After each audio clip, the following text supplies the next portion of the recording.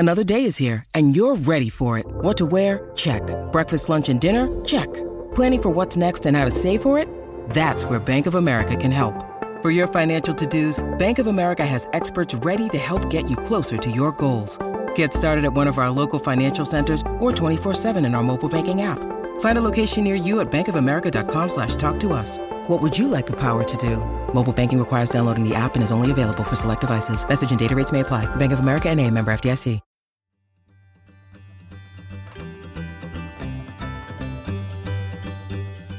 Welcome to As a Woman, Fertility Hormones and Beyond.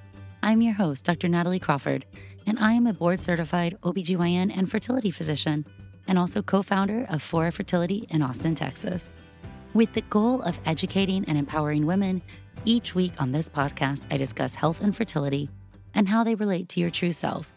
Become a part of the community of collaboration that amplifies others as a woman. I hope you enjoy the episode.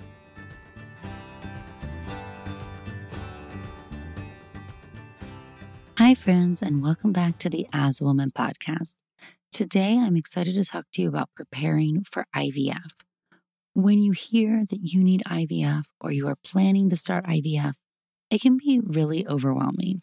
And so I want to break down what it is that I think you need to know before that process begins. But before we begin, I want to talk about this week's fertility in the news. Newsweek published an article called Plastic Food Packaging Can Cause Hundreds of Chemicals That Cause Cancer and Fertility. This was published June the 7th, so it was last month. But the take-home message here is that they were investigating the wrappings of food, like the plastic packaging or the containers that your food comes in. They're actually reporting on a study that was published, and it was published in the Journal of Hazardous Materials in September.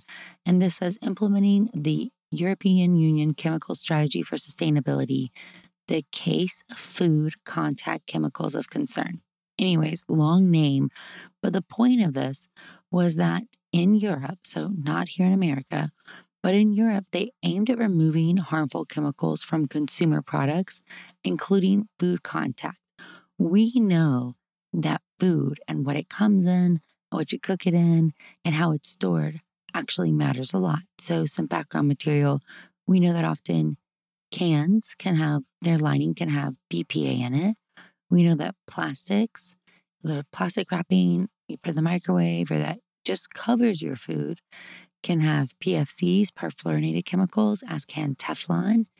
And this was looking at some of the things we've been told that, well, your food has to be heated in it and cooked in it to be a problem. But what does it mean if your food is stored in it? And does it actually get in your food? And that's what this study was looking at. So they used different databases to analyze this. But essentially, they're looking at the chemicals that are in the wrapping or the container. And they're also looking at the chemicals that are in the food, because the message the public's been getting for a long time is, oh, these chemicals may be in the wrapping, like the plastic, but they're not getting in the food, so no worries. This study was actually looking at, well, are these chemicals getting into the food, and is that a problem? The food wrappings themselves had 388 individual chemicals which were of concern, and 352 which were known to be carcinogenic or toxic to reproduction. There were also 22 known hormone or endocrine disrupting chemicals and 32 which were labeled to endanger your health because they accumulated inside the body. Further, not only are these chemicals in the packaging or the food container, they are, as you suspected, because we're talking about it inside the food. And this is in Europe, which has more regulations than we do here in America, if you're listening from here. So that's a huge concern. It's one thing that I talk about with all patients, that we cannot trust that the government is regulating the chemicals that are manufactured or placed into things. So just because you can buy it does not mean that it's safe. And so you need to be mindful about what your food is coming in, how you're cooking it, and what you're allowing heat to get on. We still are worried about heat the most because it allows transfer of the chemicals into the food easier.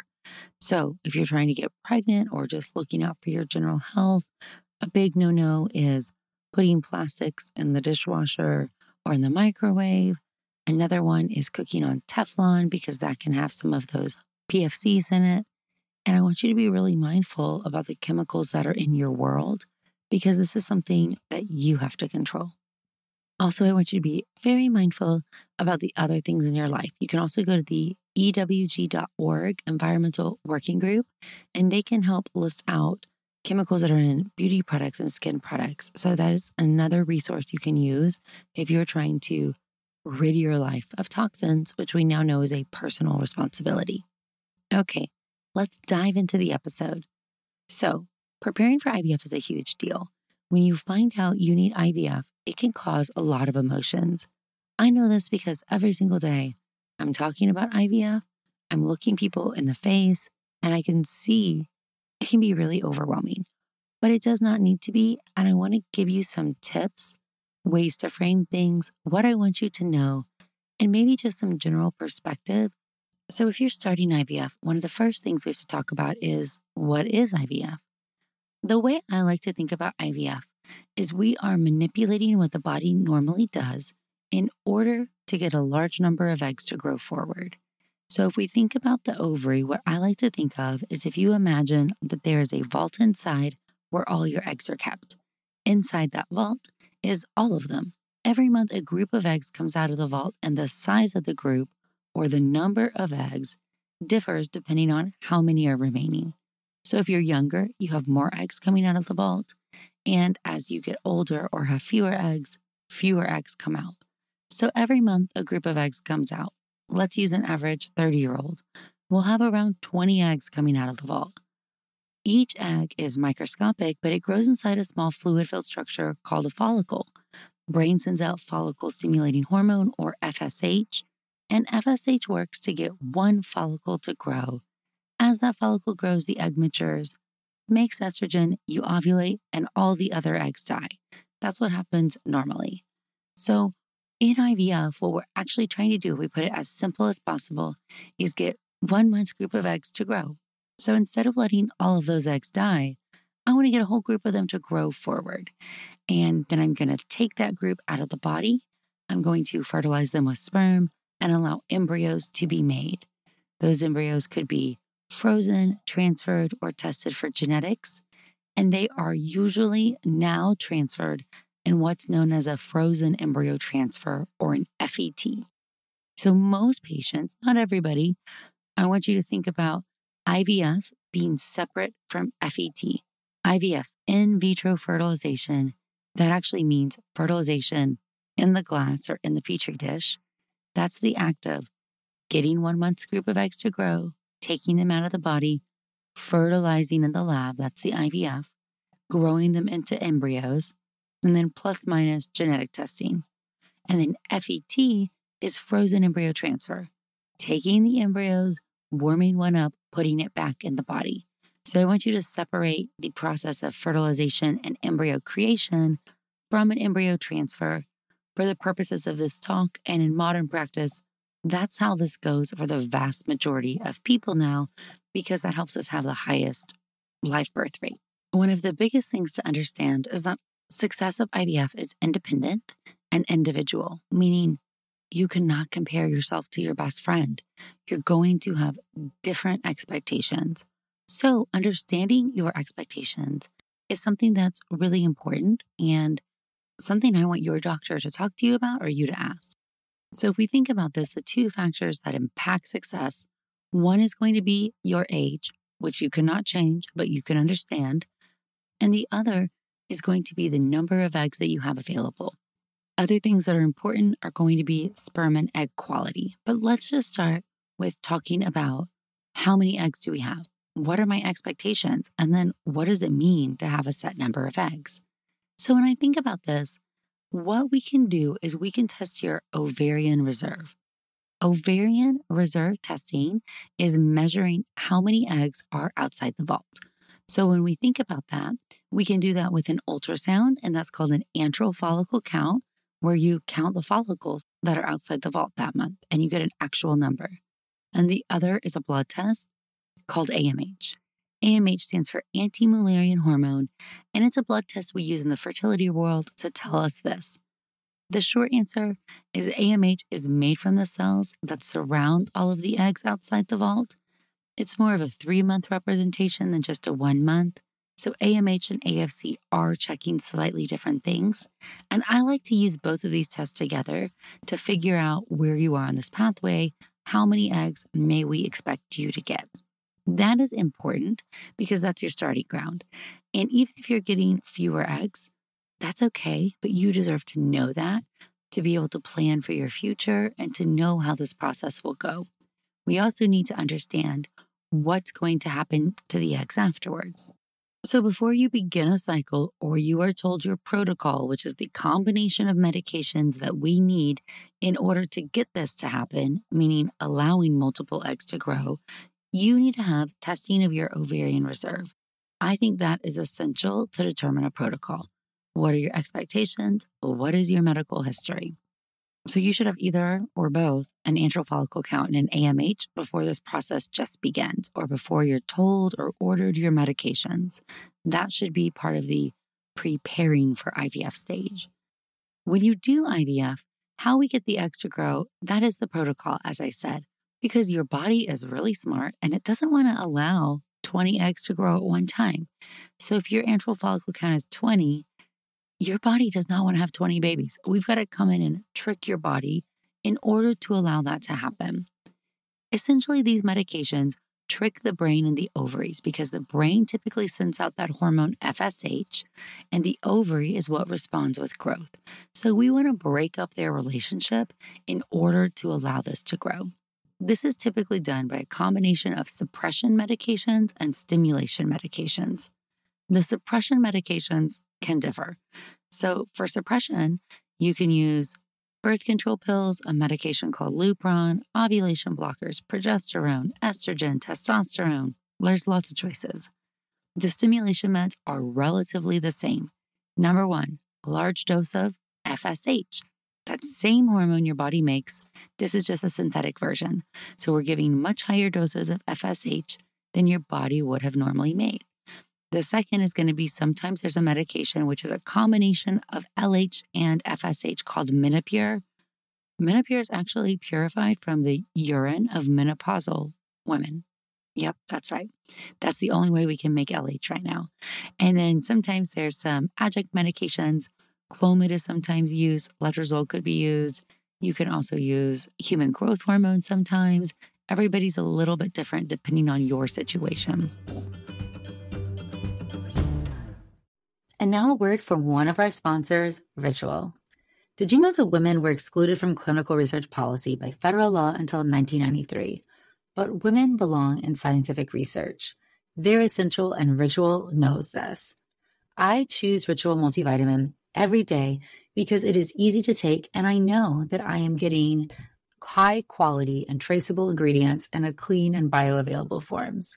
In fact, Ritual conducted a university-led human clinical trial for their Essential for Women 18 Plus multivitamin to assess its efficacy, and the results showed increase in vitamin D levels by 43% and omega-3 DHA levels by 41% in just 12 weeks. No my shady business. Ritual's Essential for Women 18 Plus is a multivitamin that you can actually trust. Get 25% off your first month at ritual.com/AAW. Start Ritual or add Essential for Women 18 Plus to your subscription today. That's ritual.com/AAW for 25% off. Thank you, Ritual. And now a word from one of our sponsors, Quince. The weather's getting warmer, so it's time to say goodbye to jackets and sweaters and hello to shorts and tees. I wanted to update my wardrobe for the long haul without spending a fortune, and luckily I found Quince. Now I've got a lineup of timeless pieces that keep me looking effortlessly chic year after year. The best part is that Quince items are priced 50 to 80% less than similar brands, but Quince partners directly with top factories, cutting out the cost of the middleman, passing the saving to us, and only working with factories that use safe, ethical, and responsible manufacturing practices. I personally cannot wait to wear my cute tan linen set this summer. So it's your turn to get warm weather ready with Quince. Go to quince.com/AAW for free shipping on your order and 365-day returns. That's QUINCE.com/AAW to get free shipping and 365-day returns. Quince.com/AAW. Thank you, Quince. I like to view the protocol through this lens. If I tell the brain to stop sending out FSH for a period of a few weeks, what I'm doing is exposing 1 month's group of eggs to zero FSH. Therefore, they are now more sensitive and ready to respond at the same rate of growth. It's like lining them all up on the starting line together. So I starve them of FSH for a few weeks. Then I come in with tons of FSH to stimulate them all to grow at the same time. That is the basic idea of the protocol. Now, when we're doing this, what is actually happening? So, what is happening as you go through the process? You are going to typically use some suppression and then come in for a baseline ultrasound. The baseline is to confirm that the suppression worked, so nothing should be happening at that moment. Then you start your stimulation medications, again, large doses of FSH, and now you're coming in for what we call monitoring. Typically, it's an ultrasound and an estrogen blood draw every 2 to 3 days. Every clinic does this different. At Fora, we draw your blood and do your monitoring, and one visit gets you in and out really early in the morning. So our monitoring is typically between 7 to 8:30 in the morning. So you come in every 2 to 3 days. We measure the size of the eggs. We check your estrogen. We make adjustments to your medications based on that, and then you're on your way. What we're really trying to decide with the monitoring is when are the eggs getting to their full potential. Typically, that's going to take about 12 to 14 days, but it depends on you. It depends on the protocol and just how your body's responding. When they get to that mature zone, then you're going to have the egg retrieval. And the egg retrieval is the process under anesthesia, so an IV anesthesia, where we go in vaginally with a needle attached to an ultrasound. You're asleep, so you don't feel it. And we puncture those follicles and we take out all the eggs. Fun fact is when the ovaries are really full and the eggs are mature, they sit at the top of the vagina. So they're really easy to access with a vaginal egg retrieval, which was a huge advance in our field. Originally, they did abdominal surgery to go after the one egg because we didn't have these medications to stimulate the whole month's group of eggs. So can you imagine doing IVF when it first started? You would just wait till your one egg gets mature, and then you'd undergo surgery to go try to take that one egg out. We've come a long way, and the ability to stimulate all these eggs at one time is a huge benefit in the rate of success and what we're able to accomplish. So after the egg retrieval, you'll wake up and then the magic is in the lab. A few things to be aware of. One is that your response to medications should be in the range of your original expectations with ovarian reserve.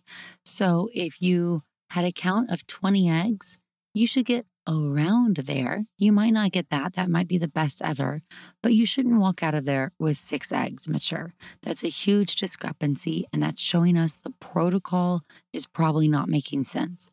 I typically recommend canceling the cycle if that's happening and trying a different protocol. So during monitoring, good questions. Is this what we expect? Are you concerned about anything? Are we on track? I also get asked, are the side effects of medications? And everybody's different about how they respond to medications. Birth control pills, you may know how you respond. Most people do fine, maybe slight nausea or bloating. Lupron, which can be a suppressive medication, tends to cause some fatigue, headaches because it's blocking FSH. So you're feeling more profoundly kind of low because your body's not making estrogen and you're not getting estrogen. But that's how those are working. When you're taking the FSH and the LH, most people actually do fine. You may get local tenderness right from where the needle is. You may get bruising. The ovulation blocker medications, they can cause some redness and itching, but those are just local symptoms. Typically, as your eggs are growing and your estrogen's rising, mentally you tend to feel fine. You do get more bloated as you go through the process, and you will start to get some, discomfort. You will start to feel like you're retaining water, and your energy may drop a little, and you'll be limited in some of your exercise. So always ask, what are you limited in? I usually tell patients, Weight training's fine. I don't want anything bouncing. I don't want those ovaries moving around. So walking outside, stretching's good, but I don't want any inversion positions with yoga. So I do want you to modify your exercise during the IVF process. And that's not because we're meanies, but that's because as the eggs are big, the ovaries are bigger, they're filled with water, essentially that follicular fluid, and they can move around in the body. And you're at risk for something called ovarian torsion, or twisting of the ovaries. So we don't want that to happen. That's a surgical emergency. So that's why we restrict exercise. But most people tolerate the monitoring process really well. The more eggs you have, the more profound those symptoms are going to be. And so if you have fewer eggs, you'll typically tolerate the process even better. Now, when you get the eggs out from the retrieval, after the retrieval, you will have anesthesia and be groggy, and you'll feel crampy like a period. What I warn everybody is after the retrieval, when your hormones drop from that nice high level, because each egg made estrogen and the body loves estrogen, when those estrogen levels start falling very quickly because we destroyed all those follicles, that's when you might expect some of the mood changes. So if you're somebody who's gotten sensitive around your periods in the past, that's the week I want you to be really more aware of, because you're going to feel more down and a little more sensitive and moody. But physically, by the time your period comes around 10 days later, you'll be feeling really close to back to normal. So that week to 2 weeks after, you still have to abide by some of the exercise restrictions. You can't get in water because we don't want you to get a vaginal infection or a pelvic infection, since we just poked holes in the vagina. So you're still limited a little bit after the egg retrieval process. But then the magic's happening in the lab. So this is where, when we talked about how many eggs do we get, what happens with them, what's going to go on is that every egg may not be mature. Every mature egg may not fertilize. Every fertilized egg may not make it into an embryo. Every embryo is not going to be genetically normal, and every normal embryo will not make it into a live-born baby. But let's talk about expectations. In general, of your mature eggs, approximately 75 to 80% of them are going to fertilize. So let's pretend you're 30 and we get 20 eggs. Now 16 of them have fertilized, 20 mature eggs, 16 fertilized. We're happy with that. From the 16, those eggs, those newly formed embryos, they have to grow into the stage where an embryo can implant. Because normally, egg and sperm meet in the fallopian tube, and that embryo migrates in the fallopian tube for the next 5 to 6 days until it arrives in the uterus. And we have to replicate that in the IVF lab. So approximately 50%, this is shocking to me, 50% of your embryos are going to survive the process, even in that perfect IVF lab environment of the right pH and temperature. So now we've gone from 20 to 16 to 8. Now, if we do genetic testing on the 8, this is typically genetic testing for what we call aneuploidy. This is where that factor from the beginning, your age, plays a huge role, because typically we have certain expectations based on your age. So based on your age, if we take a few cells out from the placenta, we can look at the chromosomes and decide, is it 46XX? Is it 46XY? That would be normal female-male karyotypes, respectively. However, what's happening is that as you exit inside that vault, the chromosomes are held in a perfect position and they start to break down over time. And so the older you are when you go through this process, more of the proteins have broken down, holding those chromosomes in the right spot, and you're more prone to genetically abnormal eggs. Therefore, you're more prone to a lower rate of genetically normal embryos. Overall, if you're trying to get pregnant naturally, a lower chance of conceiving per month, because most genetically abnormal embryos do not implant. They do not cause pregnancies. However, if they do, you have a higher miscarriage rate. So a lot of genetic abnormalities are non-survivable, but some of them are, and those are the syndromes like Down syndrome or trisomy 18, 13 that we have heard of. So genetic testing for aneuploidy is called PGTA, pre-implantation genetic testing for aneuploidy. Aneuploidy's chromosome number. So we take a few cells out from the placenta segment, send those off for testing. The embryo's frozen and kept in the lab, and you'll get a number back of genetically normal. And now a word from one of our sponsors, Apostrophe. With the temperature starting to warm up, I'm so excited the summer is around the corner and getting ready and looking forward to the summer months. But I know that when I'm outside enjoying nature, I need to pick up supplies to prepare myself for summer adventures. And if you want to get your skin glowing in time for summer, it's time for you to get started with Apostrophe, who is sponsoring this episode. Apostrophe's goal is to help you feel confident in your own skin. So whether you're dealing with breakouts, signs of aging, or acne scarring, Apostrophe will help you love the skin you're in. I personally love that you get access to an expert dermatology team, a tailored treatment plan. It's simple to sign up for your first visit, and there is no in-person appointment or trip to the pharmacy needed. We have a special deal for our audience. Get your first visit for only $5 at apostrophe.com/AAW when you use our code AAW. That's a savings of $15. This code is only available to our listeners. To get started, just go to apostrophe.com/AAW and click Get Started. Then use the code AAW at sign up and you'll get your first visit for only $5. Thank you, Apostrophe, for sponsoring this episode. Now, should you do genetic testing is a huge question. Let's use an example. If you're 35, you're going to have around 50% be genetically normal. So if we send off 8 embryos and you're 35, well, then I'm going to have 4 genetically normal embryos. Now, that may be made better or worse based on your life or random circumstances. Egg quality is this vague thing. Sometimes you can control it. Smoking makes your egg quality worse. However, some things you can't control. But in general, every genetically normal embryo doesn't also make it into a baby. So we usually say the live birth rate of a transfer of one embryo is going to be around 65%, which is fantastic. It's way better than nature, but it's not 100. There's a lot in this field that we don't know yet about embryo competency. So being genetically normal, that's like the lowest mark on the totem pole. Like that's a must do. But there's so many other things that must go right. Cells have to divide, organs have to form. This little embryo is still going from a clump of 300 cells into a baby. That process is not perfect by any means. So when we do this, we think about it. I usually tell patients that in your brain, you should expect about 2 normal embryos to make it to one baby. Not that we transfer them at the same time, but just 65% of one, 65% of the other. Good chance that 2 embryos to each baby you want. So if you have 4 normal embryos and you want 4 children, I probably don't have enough embryos to grow your family. And this is why we also really encourage patients, or I do, to think about your goal. So when you're preparing for IVF, I want you to think about your goal. How many kids do you want? If you want 4 kids and based on your age and your ovarian reserve, you potentially might need to do more than one cycle. So think about that as getting this month's group of eggs out and then getting next month's group of eggs out. So that is a good question for you with your partner, if you have a partner, to talk about with your doctor so you can set proper expectations.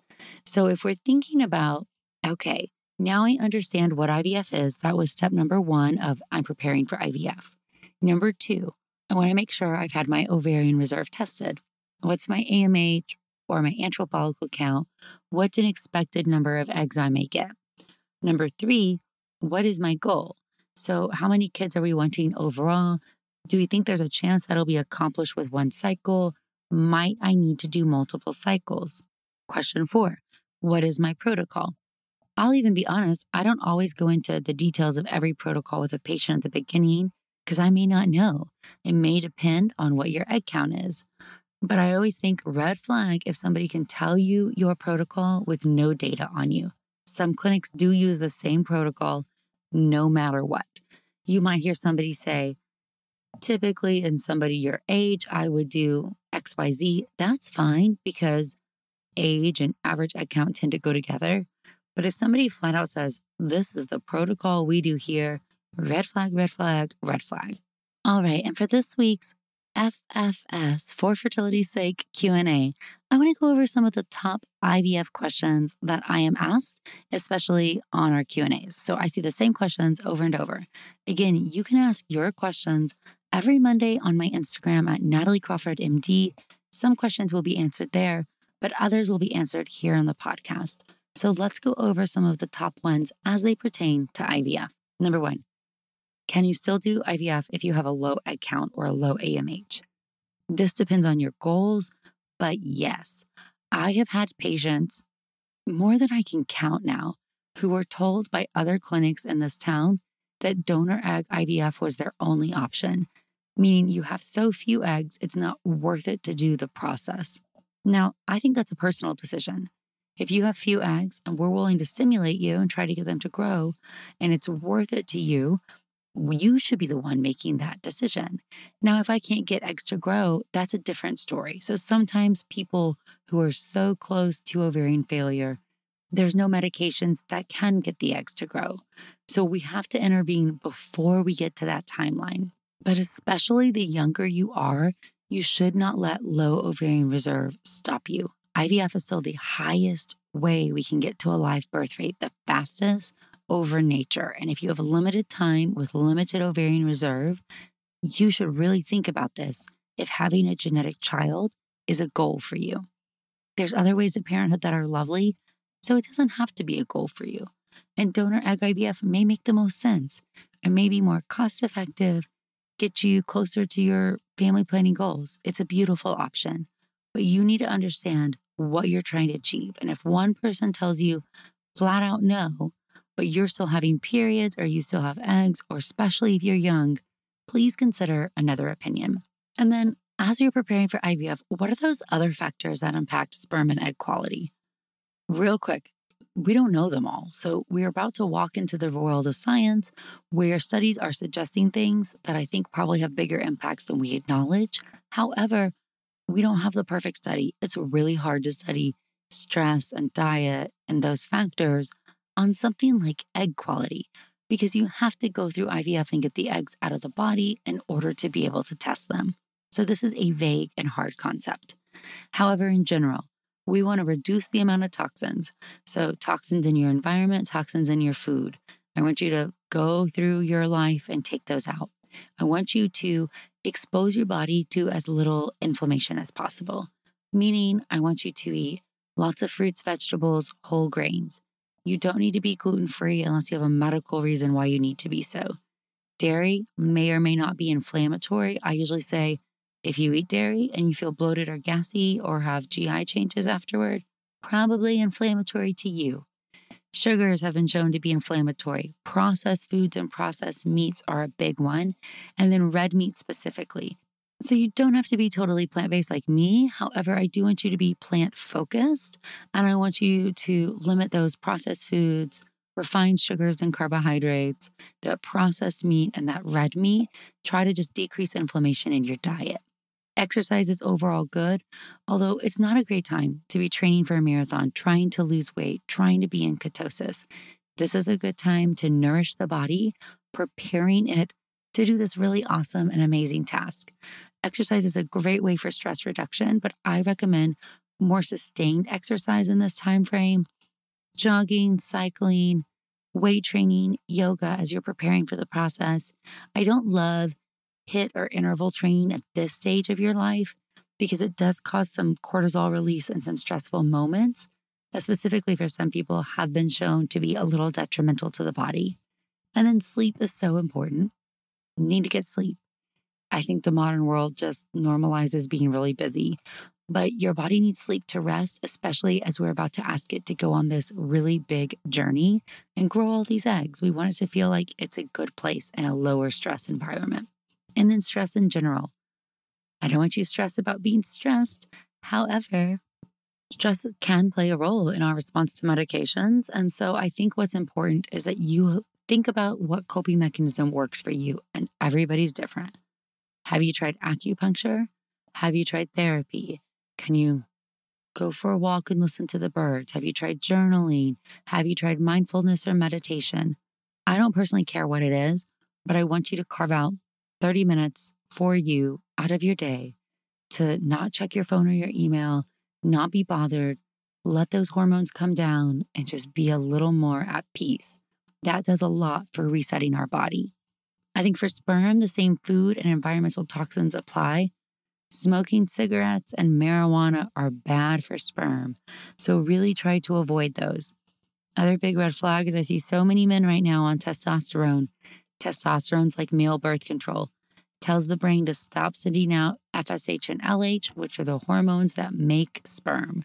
So in general, another thing before IVF begins is I always want to do a semen analysis, even in a partner who's had children in the past or you guys have had pregnancies, just to make sure nothing's changed, because it is devastating to go through IVF, get your eggs, and have no sperm to fertilize the eggs with and just be stuck there. That's a really terrible thing that nobody wants to have happen. So a semen analysis is easy enough.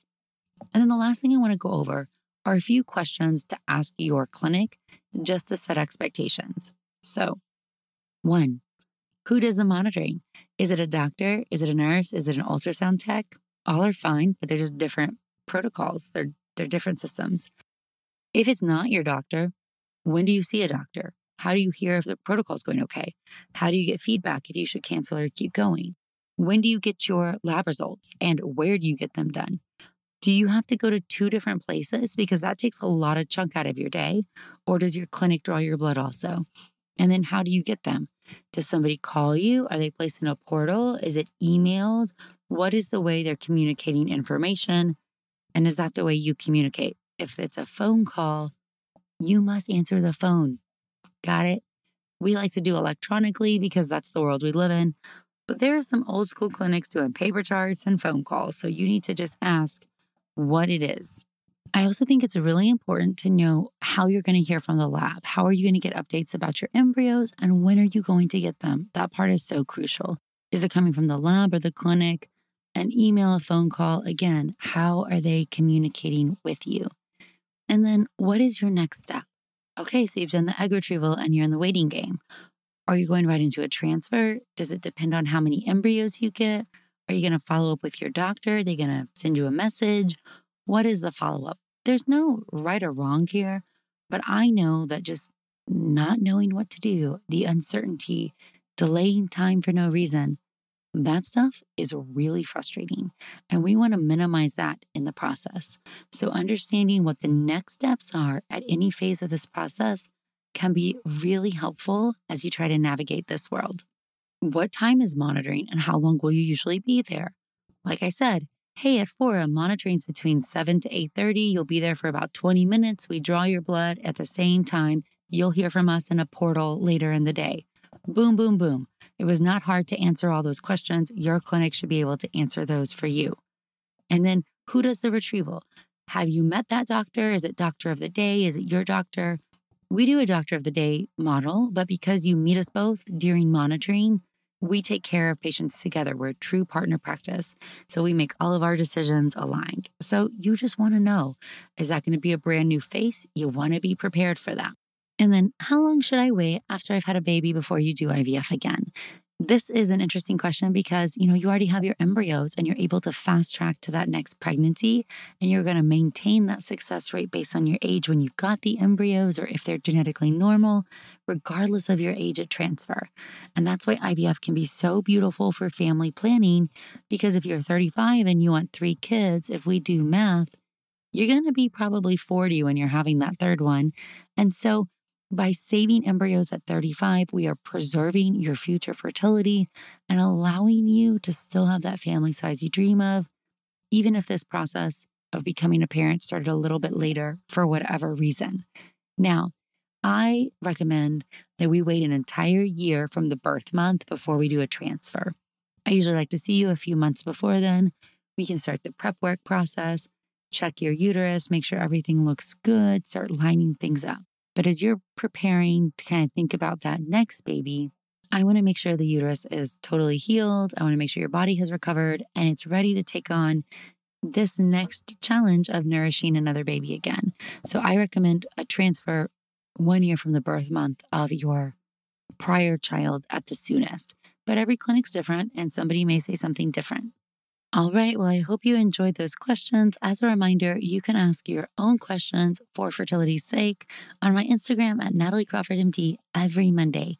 So follow along and then ask yours and then listen each week to see if we can answer them. As always, thank you guys so much and hope you found this episode helpful. Thank you all for listening to As a Woman. It would mean so much if you could rate, review, and follow the podcast to be notified of new episodes every Sunday. I hope you learned something new, and I hope you share it with someone in your life. Be sure to follow along on Instagram at Natalie Crawford MD and check out the YouTube channel Natalie Crawford MD. If you're interested in becoming a patient, you can also follow Fora Fertility. I'm so thrilled to have you here, part of the community that amplifies others as a woman.